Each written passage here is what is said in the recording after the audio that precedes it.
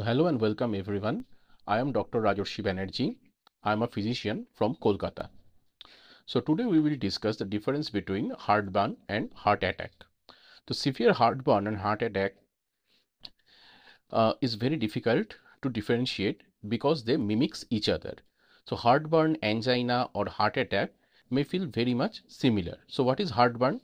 Heartburn is discomfort or actual pain caused by digestive acid moving into the tube that carries swallowed food to your stomach.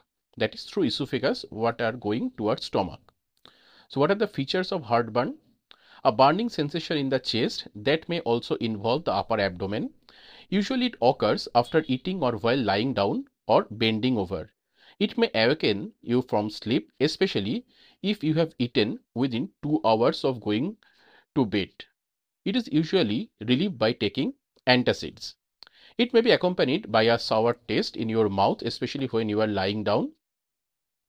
May be accompanied by a small amount of stomach content rising into the back of your throat. That is called regurgitation. So what signs and symptoms are more likely to occur with a heart attack than with heartburn?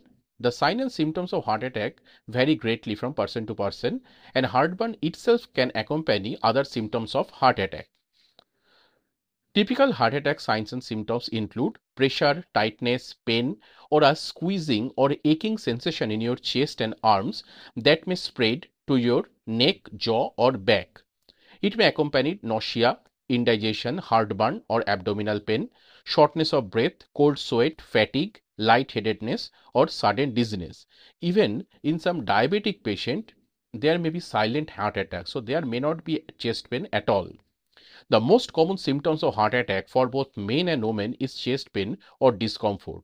But women are more likely than men to experience some of the other symptoms such as jaw or back pain, shortness of breath, nausea or vomiting.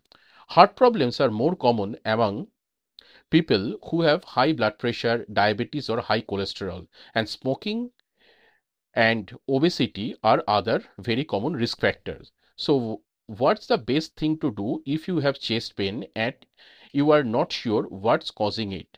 If your chest pain is persistent, in that case it's better to visit some emergency hospital for emergency cure, to do some ECG, other tropi test, etc., or echo if possible. But if it is like that your chest pain occur for maybe for an hour or half an hour, and if subsides after that, then it's better to call your healthcare provider, that is your doctor, to for a consultation, because most of the time it may occur that your chest pain after heart attack subsides, but it again may come back maybe in severe form.